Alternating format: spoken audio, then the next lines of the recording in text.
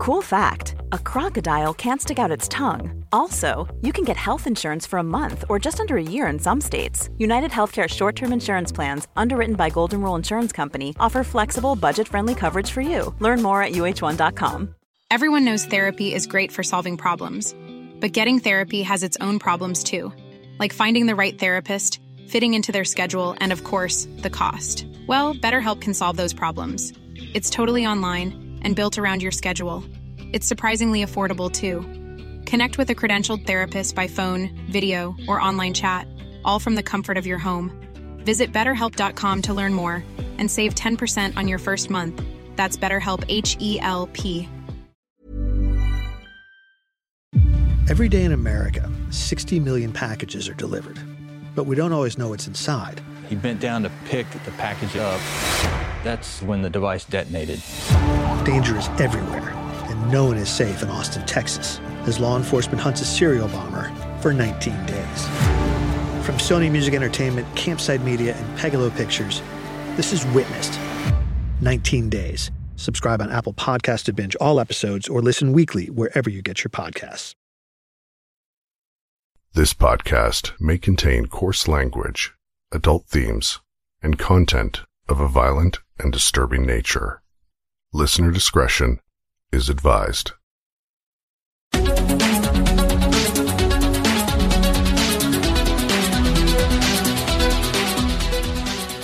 This is Christy, and welcome to Canadian True Crime, Episode 19, Dylan Millard and the Murder of Laura Babcock, Part 1. This episode is sponsored by T-Runners and Squarespace. Please note, this episode is a continuation of the Tim Bosma, Dylan Millard, and Mark Smitch story in episodes 7, 8, and 9. If you haven't listened to those episodes already, I strongly advise you to do so now. And for those of you who have listened to those episodes, there's no need to listen again to refresh your memory, because I'll be providing a brief recap and also recovering some of the ground we covered before, but now I'll be weaving in more details that have come to light.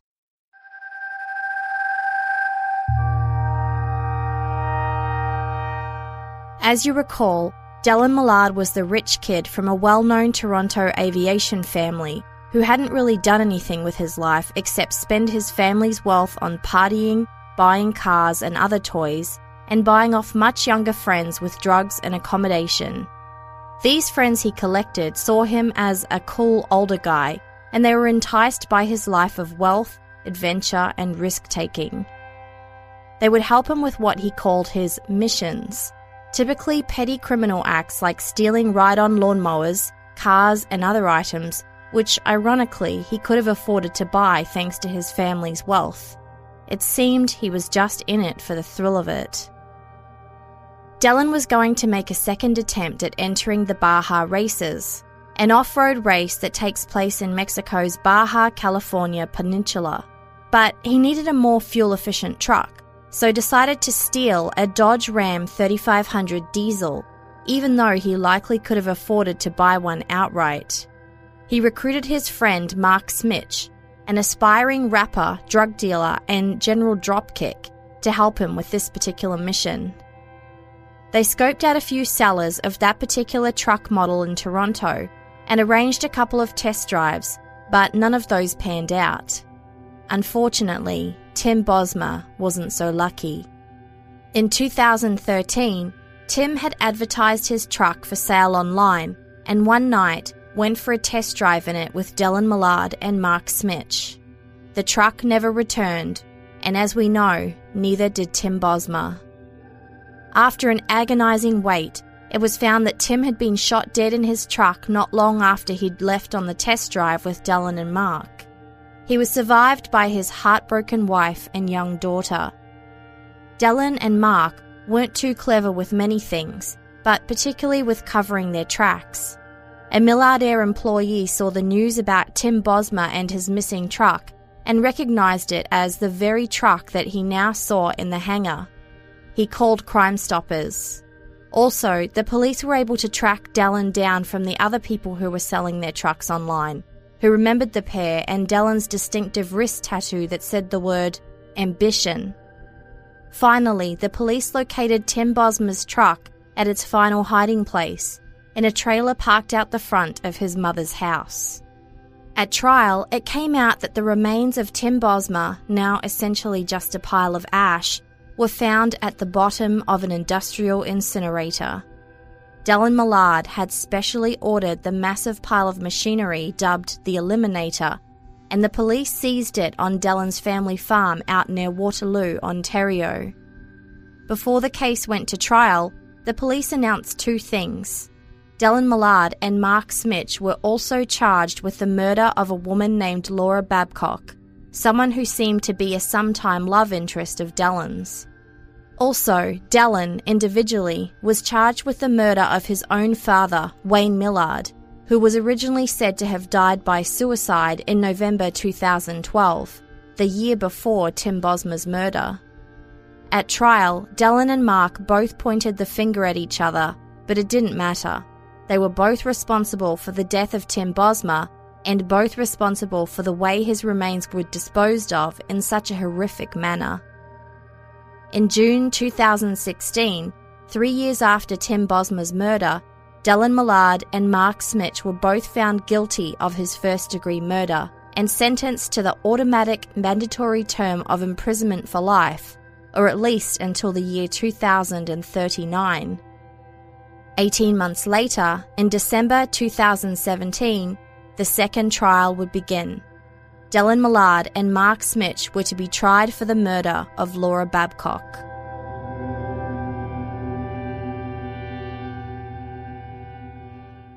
We last left off with Dellen Millard filing for legal aid in preparation for the Laura Babcock trial.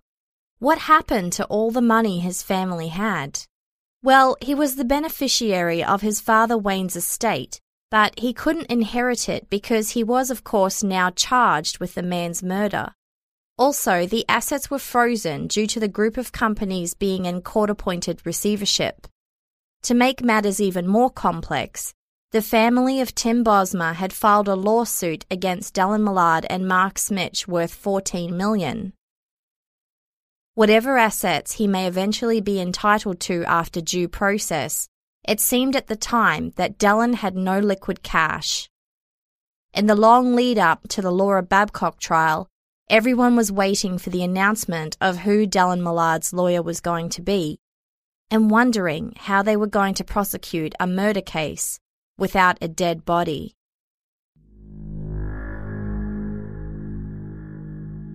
Ted DiBiase, a US expert on murder cases where the body hasn't been found, confirms that prosecuting these cases isn't an easy job.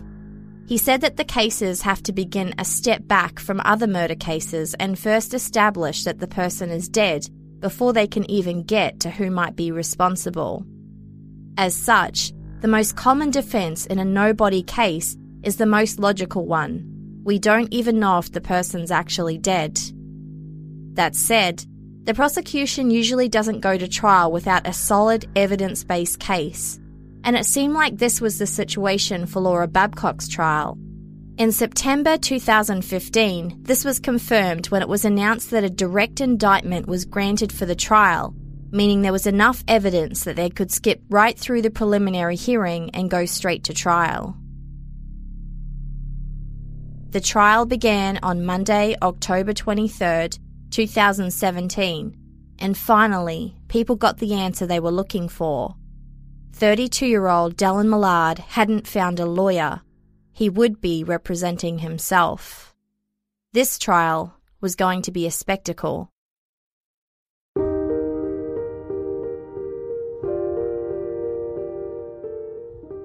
Laura Babcock was born on February the 12th, 1989, and grew up living in the Greater Toronto area before the family ended up in Etobicoke, a suburb west of Toronto, the same suburb that Dellen Millard and Christina Noudga also lived in. Laura's father described her as a bubbly child, and as a family they were happy, playing games together, going on vacations and to theme parks, doing all the usual things that an ordinary family does. As a teenager, Laura played the flute and was on the high school marching band. She loved to dance and sing. Her father described her as full of whimsy and fun, and her friends said she was bubbly, outgoing, optimistic, and charming. Laura was vocal about wanting to become an actress. Throughout school, she worked at a Mastermind toy store, which was perfect for someone with her outgoing personality and love of kids. In 2009, she met Dylan Millard through her friend Christina Nudga's group of friends. Dylan and Christina were casually dating at the time. In fact, Dylan's engagement broke up because his fiancée found out he'd been cheating on her with Christina. And then, he also started dating Laura casually, although it was never serious. One day in 2010, while Laura was working her shift at Mastermind Toys, a customer came in to buy a gift. Laura served him, and the customer noticed that she was, quote, over-the-top bubbly. He took the opportunity to ask her out that same day, which heralded the start of their 18-month relationship. His name was Sean Lerner. He was 24, and Laura was 21. A couple of months later, in February of 2011, Laura hosted her 22nd birthday party at the Medieval Times. You know, one of those places where you experience a medieval-themed dinner and show. Sean played a key role in her birthday plans and invited Dylan Millard along to the party, since he was one of the group of friends Laura had been introduced to through Christina Nudga. After the dinner and show, they all ended up back at Dylan's condo in downtown Toronto. Sean noticed that Dylan took Laura aside and gave her some ecstasy pills, unsolicited, saying it was a birthday present. This rubbed him the wrong way, and after the party ended, he left with a bad impression of Dylan. Aside from the whole ecstasy thing, he gave inconsistent details about what he did for a living. To Sean, Dylan just seemed like a sketchy person.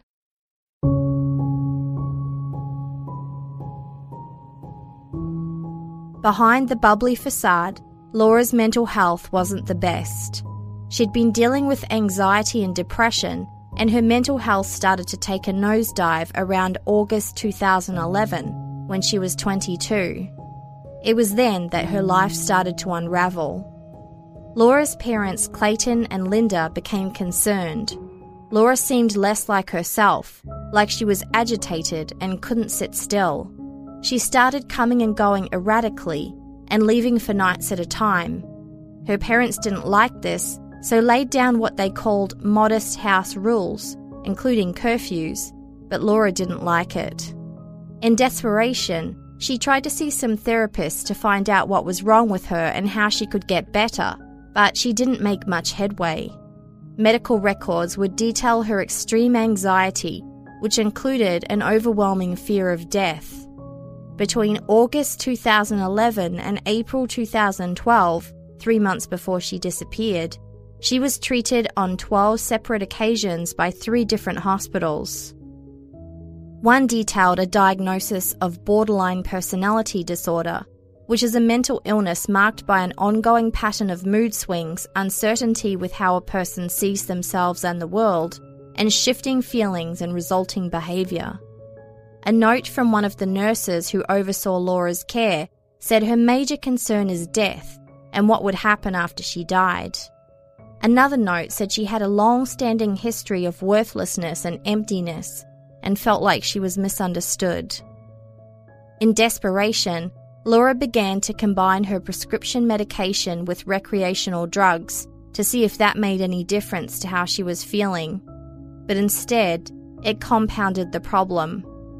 Her relationship with Sean Lerner broke down within months, around Christmas of 2011, after he'd given her a little white Maltese dog called Lacey as a gift. She was rarely ever seen without that dog. Although Sean continued to care deeply for Laura and they remained friends in close contact, she was now a drug addict who seemed to be running with a new group of people. Her parents asked her to officially move out in an attempt to try the tough love approach.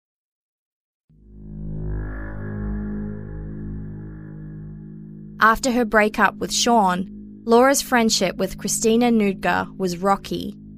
Christina was now Dylan's official girlfriend, but it seemed there was an unspoken competition between the two girls. A friend of Christina's, called Caroline, said that sometimes they would get along and other times they wouldn't, and they would often be passive-aggressive and rude to each other. Laura's 23rd and last birthday was February the 12th, 2012. That morning, she was at her parents' house with a friend of hers, Megan, when she opened up her phone and saw a text message from Christina. Christina had been mucking around at another location with her friend Caroline, who actually knew Laura because they'd worked together at Mastermind Toys. They were friends until they had an unspecified disagreement about something. This day, Laura's birthday, Christina and Caroline decided it would be funny if they sent Laura a bitchy text message. It read, "Happy birthday. A year ago today was the first time I slept with Dylan." When Laura opened the text message, she burst out crying, and her friend took her outside to get some air. She replied back with, "That's fine. I slept with him a couple of weeks ago." And Christina's reply was, "Did you miss your meds today? You're a crazy psycho bitch just trying to get my boyfriend. You had him, and you lost him. Give it up." In the meantime, Laura had met a guy called David at a party. He was an unemployed drug addict who lived in his father's basement.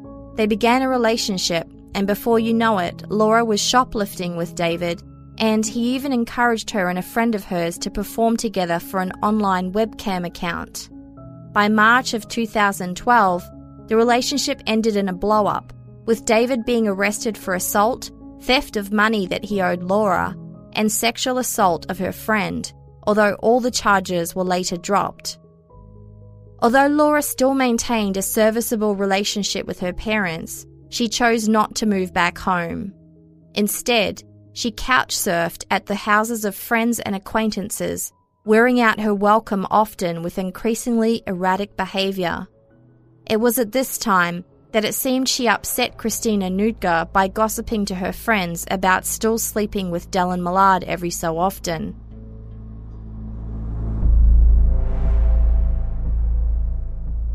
In March of 2012, Dylan Millard knew that Mark Smitch was having some money troubles and sent him a text message. "How ruthless are you willing to be to make money? I have some ideas, but it's next level stuff. We'll talk about it this weekend. I know you need the income." "I gotta do something, or else I'm screwed." In April of 2012, Christina Nootger sent a text message to Dylan Millard that compared Laura to herpes. His reply, "There is a difference. Herpes you can't really hurt or get rid of. It just feeds off you until you die. First I'm gonna hurt her, and then I'll make her leave. I fancy myself something of an undercover doctor. I think with the right treatment, these herpes can be gotten rid of. I will remove her from our lives." I don't know why, but when you say things like, "I'm going to hurt her, make her leave, remove her from our lives," I feel really loved and warm on the inside.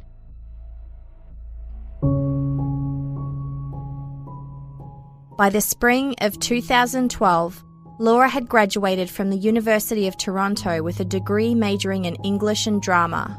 Her goal was to find a permanent job and a place of her own, but she continued to drift apart from her old friends.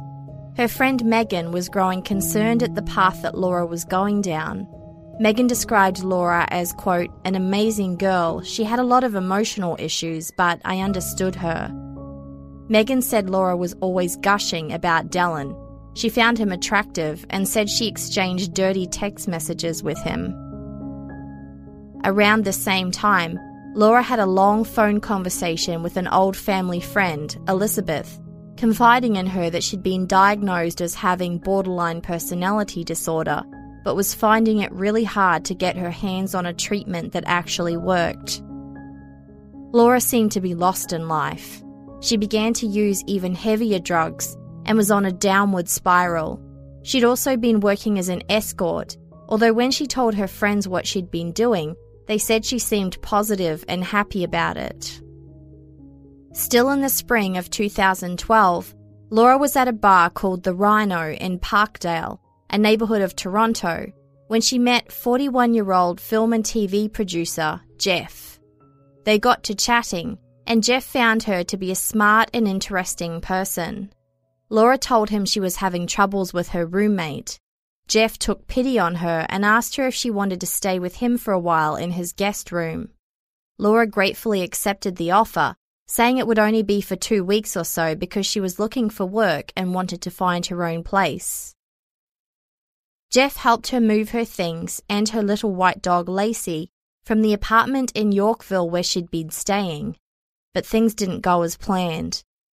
After a while, Jeff's friends pointed out to him that Laura didn't appear to be actually looking for work, and therefore not positioning herself to be able to find a place of her own. They suggested that he should ask her to leave, so he did. Laura was extremely upset, and the next morning Jeff saw she'd scratched her wrists and forearms until they drew blood. He would also say she talked about suicide. He helped her move her things back to the Yorkville apartment where she'd been staying. Laura also made friends with another man that she met through an escort friend of hers. He was a 53-year-old doctor and would meet Laura at the Park Hyatt Hotel in downtown Toronto. He described Laura as, quote, a very intelligent girl who was going through some emotionally difficult times. The doctor would later say he offered to co-sign for an apartment for her and help her with the deposit, but nothing came of it. The last time they met, he said she received a phone call, went into the bathroom to have a private conversation, and when she came out, she said she had to leave straight away. The doctor said she seemed, quote, very disturbed. And after that, he suddenly stopped hearing from her. By late June of 2012, in the month before she went missing, Laura Babcock was officially transient with no fixed abode. She was sleeping on the couches of various friends, but had trouble staying anywhere for too long because of her dog. Going by her escort name as Elle, she met a person called Bradley through the escort agency. They hung out together at his place in Yorkville the first time they met, and he found her to be, quote, quite articulate, intelligent, a conversationalist. She was fun. He paid her $200 to hang out with him the first time. She seemed to be unsettled though, which she confirmed when she showed back up to his place with her suitcase. This wasn't a scheduled escort meeting, but she seemed to be distraught, saying she didn't have anywhere to stay. Bradley didn't think it was appropriate for her to stay at his place, but he also didn't want her on the streets. So he let her sleep on the couch that night, but noticed she spent a lot of time in the bathroom and came out with a nosebleed. The next morning, Laura left with her dog and suitcase in what was starting to become a pattern. One morning soon after, Laura's boss at her escort agency arrived at the office in Midtown Toronto to find Laura and her dog Lacey sleeping, surrounded by suitcases. He told her that she couldn't stay there, so she called up a taxi and left. Not long after, a pastry chef called Jessica was sitting on the front step of her place in Toronto when she saw a girl get out of a cab with a little white dog and some luggage. The girl just sat there on the side of the road for about 15 minutes, seemingly not knowing what to do. Jessica walked over to her to see if she was okay. The girl was, of course, Laura Babcock, who said she had no place to stay. Jessica didn't want Laura to have to sleep on the street, so invited her into her apartment. Laura said she didn't want to impose, she just needed to charge her phone, and then she could call a friend to pick her up. A couple of hours later, a man showed up to the house who was tall and scruffy looking, but he was neither Dylan Millard nor Mark Smitch. He ordered Laura to, quote, get your fucking shit and get in the car. Jessica didn't like the way the man spoke to Laura, so she spoke up and told Laura she could stay. The man left without Laura. That night, Jessica went to bed and assumed Laura had too, but when she got up in the morning, she found that Laura had cleaned her entire apartment, saying that it was her way of saying thanks. Jessica and Laura hit it off as new friends. Jessica said her house guest was quite bubbly and in a good mood, considering her life circumstances. Laura talked excitedly about her future, saying she planned to open a drama and dance school one day. Jessica said that Laura was never without her dog Lacey, and was also open about the fact that she was an escort, something Jessica had no issues with. Laura openly smoked marijuana and also asked about buying cocaine. On the 4th day of Laura's stay, one of Jessica's friends came over for a visit, and Laura mentioned escorting, suggesting that Jessica should become an escort too. The friend became quite uncomfortable and said it was time for Laura to move on. Jessica agreed. She said Laura stomped around a bit before agreeing to leave. Jessica drove her back to her parents' place in Etobicoke. Once they got there, Laura seemed happier, gave Jessica a hug, and thanked her for everything. She then reached out to Sean Lerner again to see if he could help her.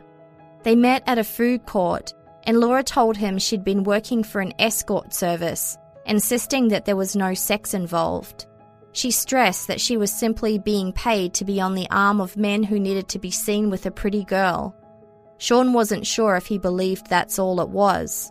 He was pretty concerned about Laura's well-being and mental health. The pretty brown-haired girl next door that he loved had been replaced by a much thinner girl with dyed blonde hair. Again showing how deeply he cared about her, he loaned her an iPad to use and generously set her up in a nearby hotel, one where she could keep her dog with her. During Laura's hotel stay, her escort client Bradley stopped by the hotel to see if she was okay. Although she told him she was planning to find permanent work and a place to stay, he noticed that beneath it all, she seemed extremely anxious. On June the 30th, Laura stopped by her parents' house while they were at a family function. She dropped off an envelope with about $1,000 cash in it, as well as her dog Lacey. She called them to give them the heads up, telling them that she was going on a trip with a man.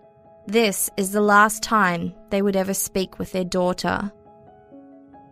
The next day, Laura called one of her high school friends, still looking for a place to stay and now exhausting all her contacts. She said she had left Lacey at her parents' place because the little dog had become too much of a burden while she didn't have a regular place to stay. Her friend urged her to find a women's shelter or go to hospital or see police. She didn't. Instead, she met up with an old friend called Stefan, one of the people who she'd stayed with before. He said she'd always seemed upbeat and excited for life, but now she seemed a bit more somber. Stefan would also say that over the time he'd known Laura, he'd observed her to have mood swings and had seen her pulling at her hair and hitting her head on a wall. She showed up to his house with her luggage and spoke excitedly about a trip she was going on with a doctor. She said she got to choose the location, either Vegas or Disneyland, but she also asked if she could stay the night at Stefan's house, and she did. They had burritos for dinner, watched movies, and laughed. That night, Stefan saw her using cocaine. The next morning, he took a video of Laura laughing sheepishly and then meowing. This was an inside joke they had.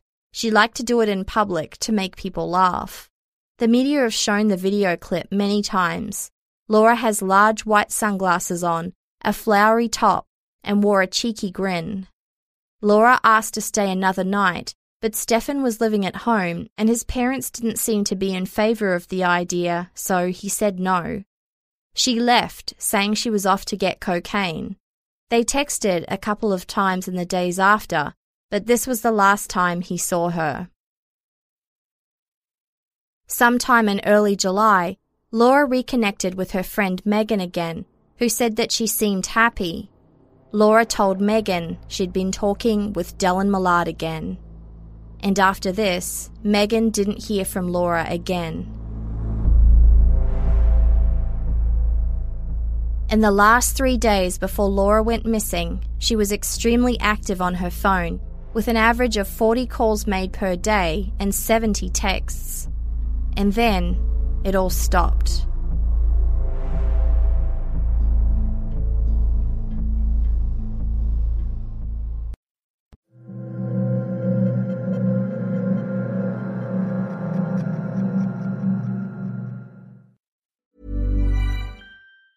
Planning for your next trip?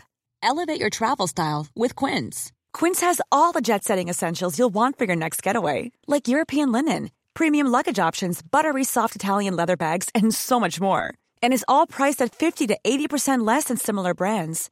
Plus, Quince only works with factories that use safe and ethical manufacturing practices. Pack your bags with high-quality essentials you'll be wearing for vacations to come with Quince. Go to quince.com/pack for free shipping and 365-day returns. Everyone knows therapy is great for solving problems, but getting therapy has its own problems too, like finding the right therapist, fitting into their schedule, and of course, the cost. Well, BetterHelp can solve those problems. It's totally online and built around your schedule. It's surprisingly affordable too. Connect with a credentialed therapist by phone, video, or online chat, all from the comfort of your home. Visit BetterHelp.com to learn more and save 10% on your first month. That's BetterHelp, H-E-L-P.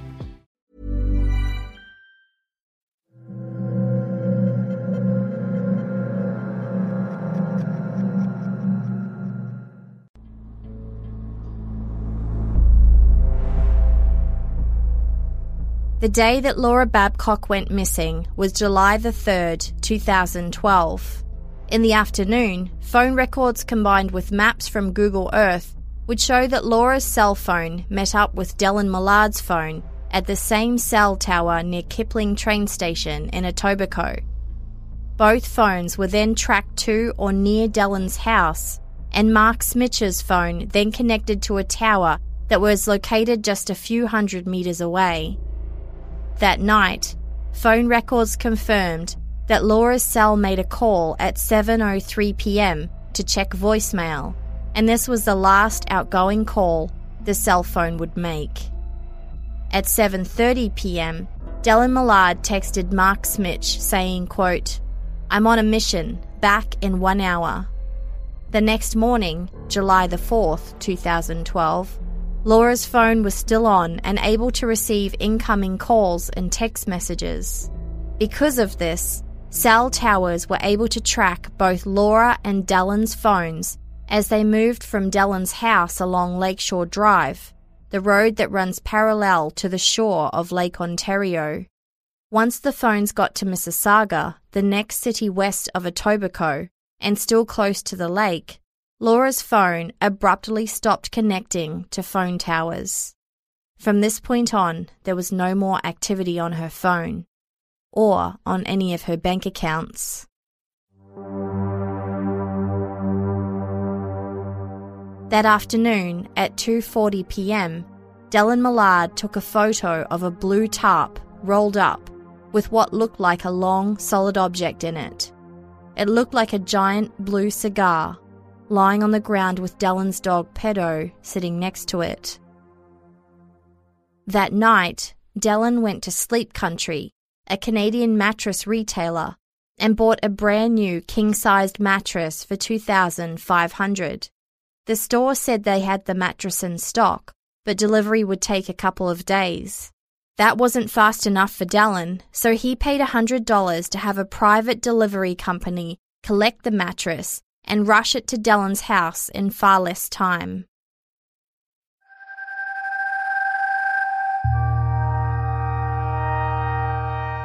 Because Laura's parents weren't privy to her daily comings and goings, it was Sean Lerner who first really noticed she was missing. And on July 14th, 2012, that's 10 months before Tim Bosma's disappearance, he went to the police.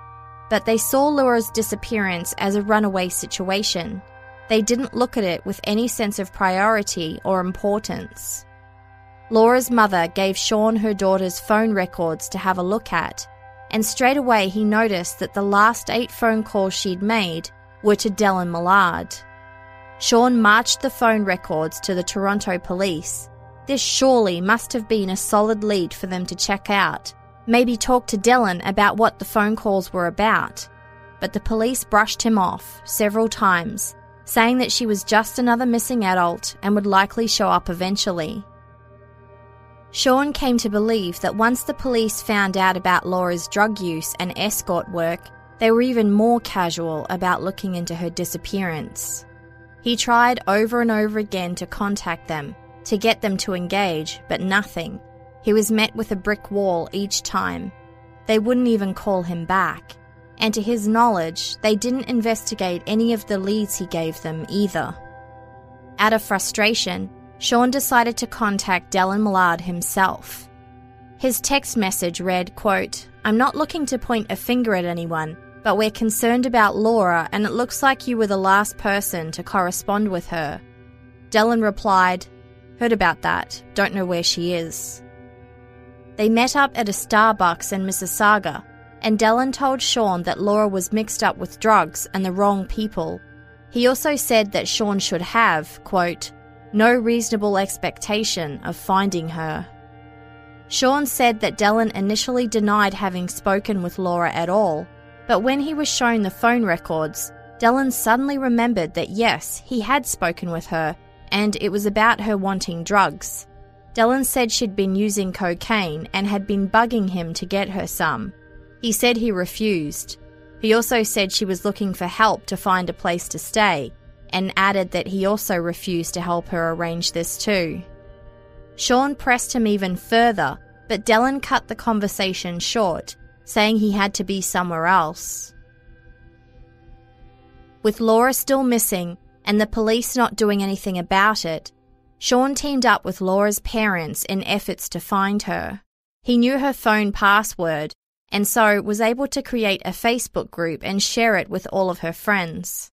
Laura was known to be very active on social media, and her friends confirmed that none of them had heard a peep from her. It was not like her at all. Together, they created and posted flyers advertising a $5,000 reward to help spread the word.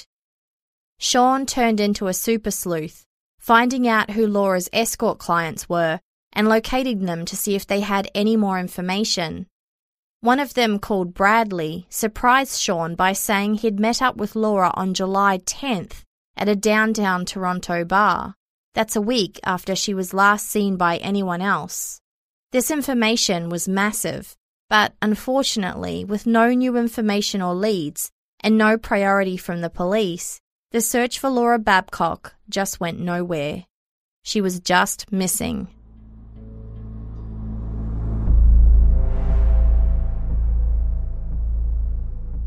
In the months after Laura went missing, Mark Smitch was in the garage of his mother's Oakville house. He was drinking peach snaps and smoking marijuana with a group of friends, all of them teens still in high school who were years younger than him. Several of the teens were known to police for petty crimes and were frequent users of opioids like OxyContin, heroin, and fentanyl. Mark Smitch got out an iPad, opened a file that contained lyrics he said he wrote, and then performed a rap. Later on, he would be filmed with that same iPad, performing the rap. Here's the clip. The bitch started off all skin and bone, now the bitch lay on some ashy stone. Last time I saw her outside the home, and if you go swimming, you can find the phone. Find the phone? What? Find the phone. If you go swimming, you'll find the phone. Find the phone. In case you didn't catch it, here's the lyrics. The bitch started off all skin and bone. Now the bitch lay on some ashy stone. Last time I saw her outside the home, and if you go swimming, you can find her phone. Remember, the cell towers tracked Dylan and Laura's phones close to Lake Ontario before Laura's phone went dead. Mark then asked his girlfriend, Milena Meneses, to leave the garage. Once she was gone, he told his friends that the rap was in fact a true story. One of the teens, named Desi, would later say, quote, "He said they torched a body and threw it in the lake." He would say Mark said something about a cell phone being in the lake. After they'd parted ways with Mark, the teens chatted to themselves about what he'd said to them in the garage, wondering if it was actually true or if he was just making stories up, trying to fit into the mold of the streetwise tough rapper that he clearly wanted to be. Regardless, they thought the whole thing was shocking and weird, but they didn't tell anyone at the time. It seemed that nothing moved on the Laura Babcock case until Tim Bosma was murdered, and Dellen Millard arrested for it. Around this time, Laura Babcock's name came up in the news as a missing person, connected to Dellen Millard, the man who'd been charged with Tim Bosma's murder. Another one of the teens from Mark Smitch's garage, David, saw it and immediately connected it to Mark's weird rap and confession from the garage. He went and told his high school principal, who called the police, and David gave a statement. Another of the teens, Desi, would eventually tell the police about the incident too, but it took 2 years and only after he was caught shoplifting and wanted a deal.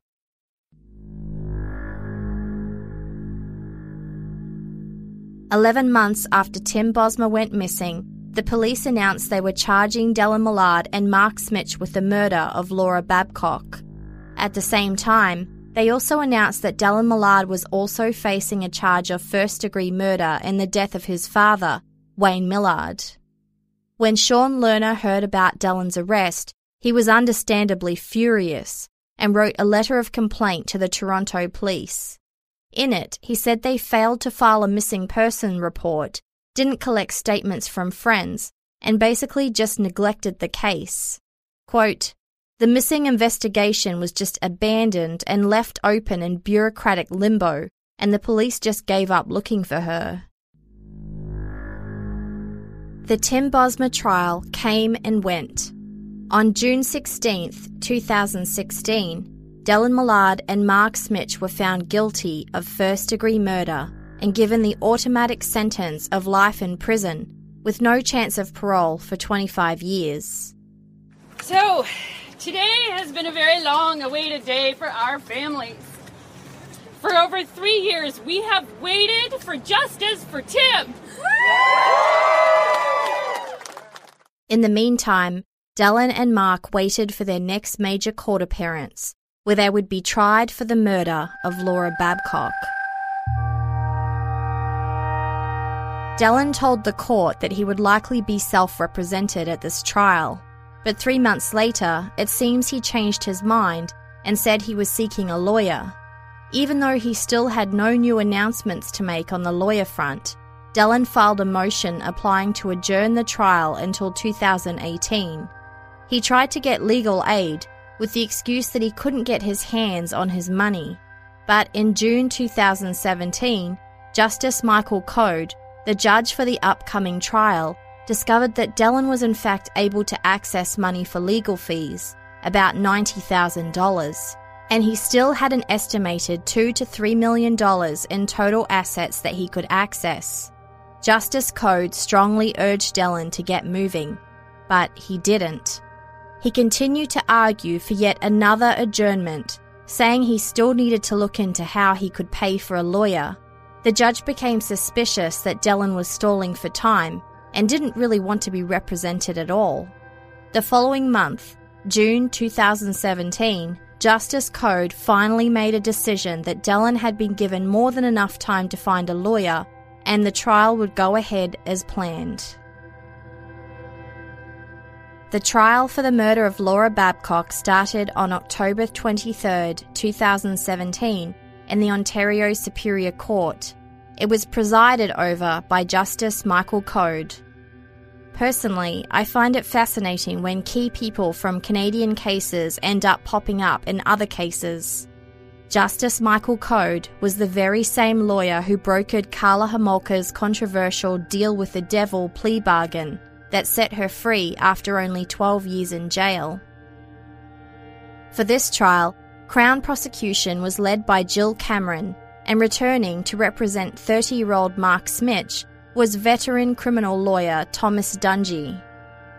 The Dellen Millard story was a top headline case in both Toronto and around Canada, so there was high interest from the general public, and Dellen Millard representing himself brought a whole new element of interest and sensationalism to the proceedings, reminiscent of American serial killer Ted Bundy, who did the same during his 1979 trials.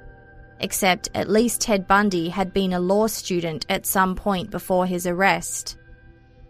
Clients who represent themselves are generally thought of as a judge's worst nightmare. Because they're not educated lawyers, They don't understand the legal workings of the court and are prone to get caught up in repetitive and irrelevant questioning. All of these factors end up making self-represented trials go for a lot longer than they usually would. Additionally, it's rare for a defendant not to have a lawyer for a trial as serious as first-degree murder. Dellen was seen to have a lawyer assistant with him at times, but mostly acted alone. Dellen was high maintenance before the trial even started.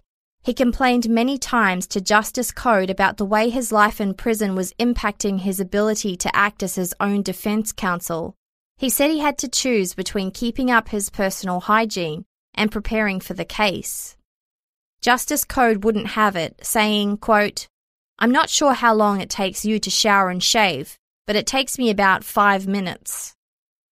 Despite this, Dellen did end up with special transportation to ensure he could get back to the Toronto East Detention Centre in Scarborough in time to work on his defence, and his preferred manscaping and personal grooming activities.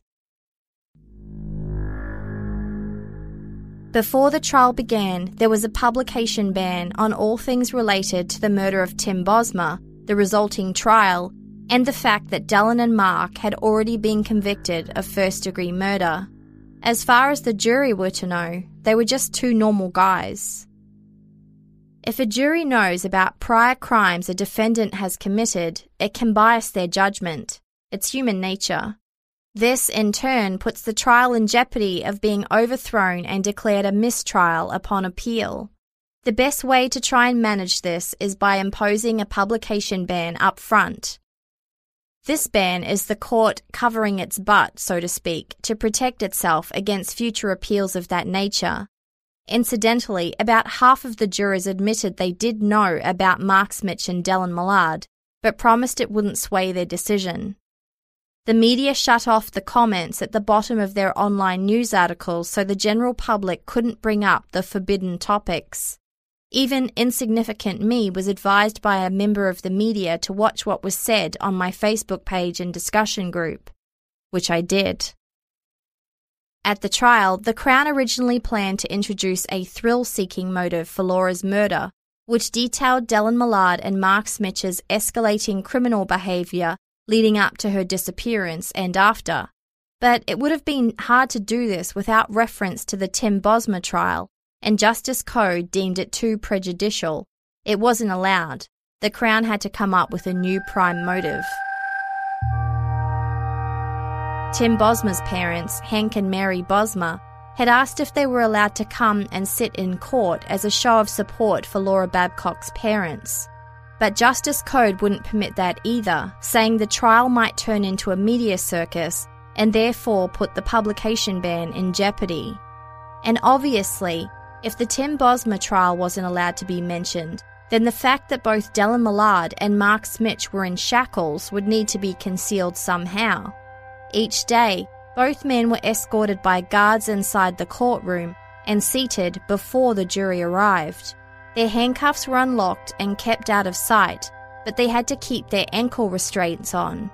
The restraints were made out of a seatbelt-like material, so noise wasn't a problem, but they did need to be hidden, so heavy black curtains were mounted around the edges of the tables to hide their feet.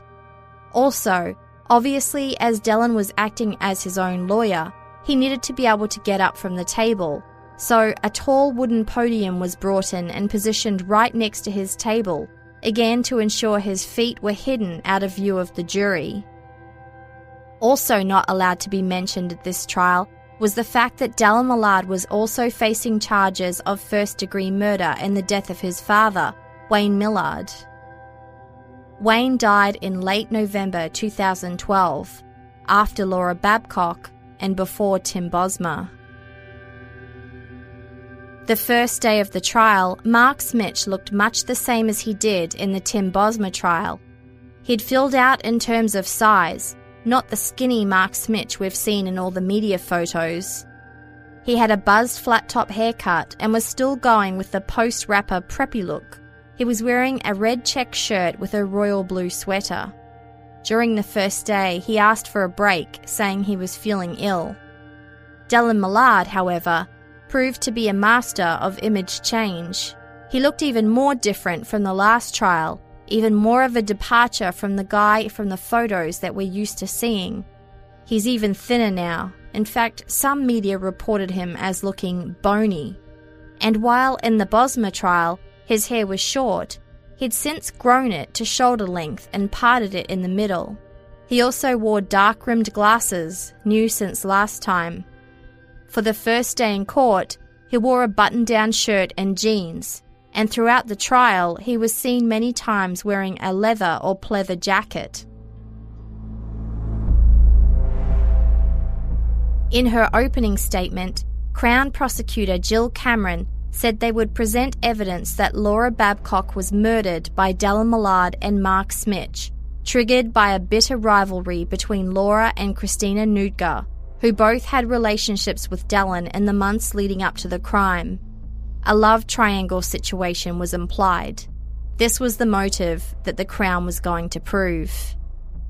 The Crown's first witness was Clayton Babcock, Laura's father. Talking through tears, he answered questions about his family life and Laura's childhood, telling them what she was like as a child and how they came to fall out over house rules. But then, it was time for cross-examination by Dellen Millard.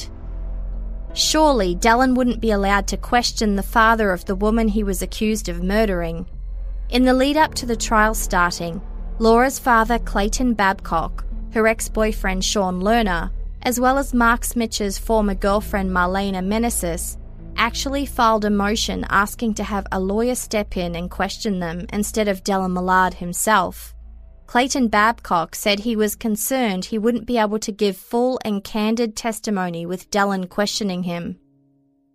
Dellen said he opposed the motion, saying he wanted to, quote, personally cross-examine all witnesses at trial. While Justice Michael Code said he sympathised with the motion, he granted Dellen's wish. Dellen Millard was permitted to cross-examine the father of the woman he was accused of murdering. And that's where we'll leave things for part 1. In part 2, coming soon, we'll go through the rest of the trial, covering Dellen's attempts to represent himself in the face of all the evidence the Crown had collected that showed what happened to Laura and why. Special thanks to some podcaster friends who lent their voices to this episode. Returning to voice Dellen Millard was Jordan Bonaparte from the Nighttime podcast.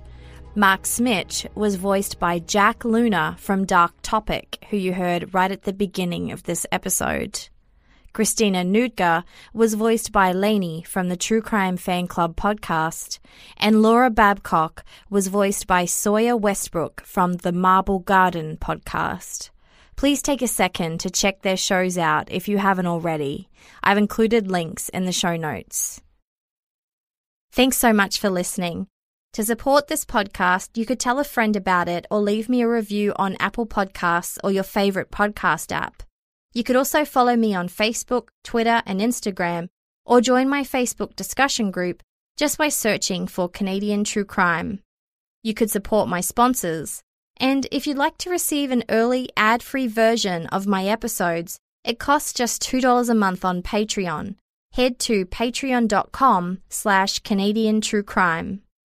Thank you so much to everyone who's taken the time to leave a review or send me an encouraging message lately. It means so much to hear from you all. This episode, I'm saying thank you to this group of patrons: Sarah N.B., Sonia G., Cass K., Mary Virginia A., Holly M., Lana, Wendy F., and Kate H.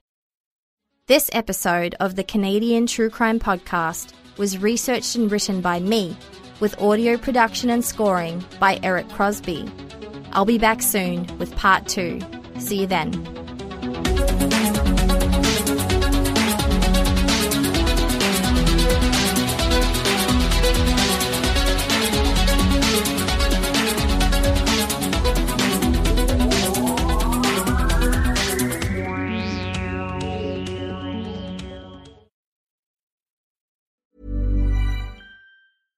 Even when we're on a budget, we still deserve nice things.